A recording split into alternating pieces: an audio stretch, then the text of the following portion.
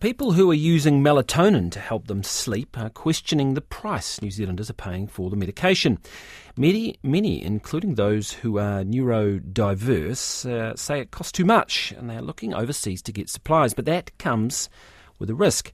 Katie Fitzgerald reports. Around 50 to 80% of autistic people experience sleep difficulties, and it's a similar story for people with ADHD. Between 20% and 70% have trouble drifting off.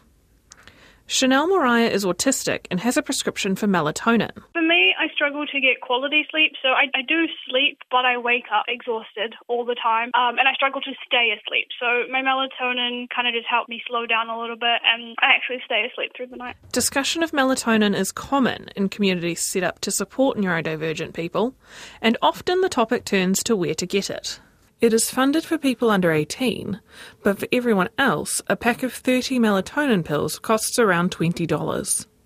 Overseas, you can buy a 180-tablet pack for the same price. In many countries, melatonin is regulated as a supplement rather than a medication like here, and there is greater choice. Chanel Mariah gets their melatonin from the pharmacy, but says more options would be great.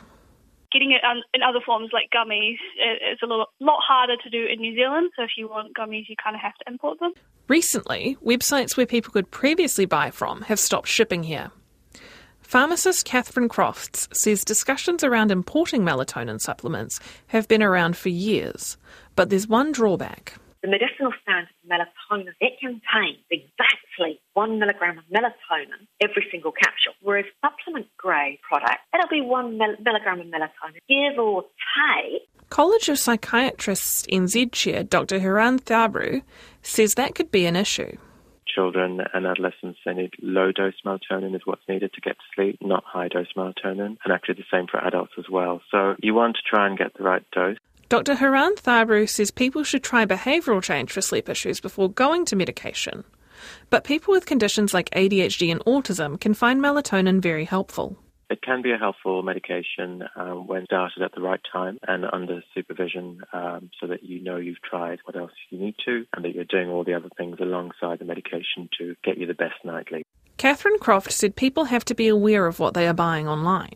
Do you want a high-quality medicine, which in New Zealand may or may not come as a cherry-flavoured chewable option, or are you happy with a supplement that you cannot guarantee exactly how much is in each dose? Pharmac provided RNZ with a statement saying it has not received a funding application for melatonin for people over the age of 18 with neurodevelopmental disorders. It said applications can be submitted by anyone, healthcare professionals, suppliers and individual New Zealanders.